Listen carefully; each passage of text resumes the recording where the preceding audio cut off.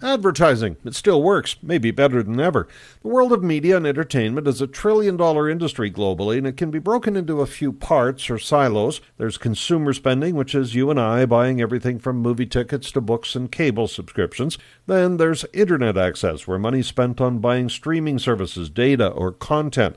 And finally, there's advertising, which is just what you'd expect, organizations paying to put a message in front of a possible customer. A new report issued by the global consulting and accounting firm PwC tracks trends in these three silos, and they've discovered that advertising is far from a relic that died with the series Mad Men.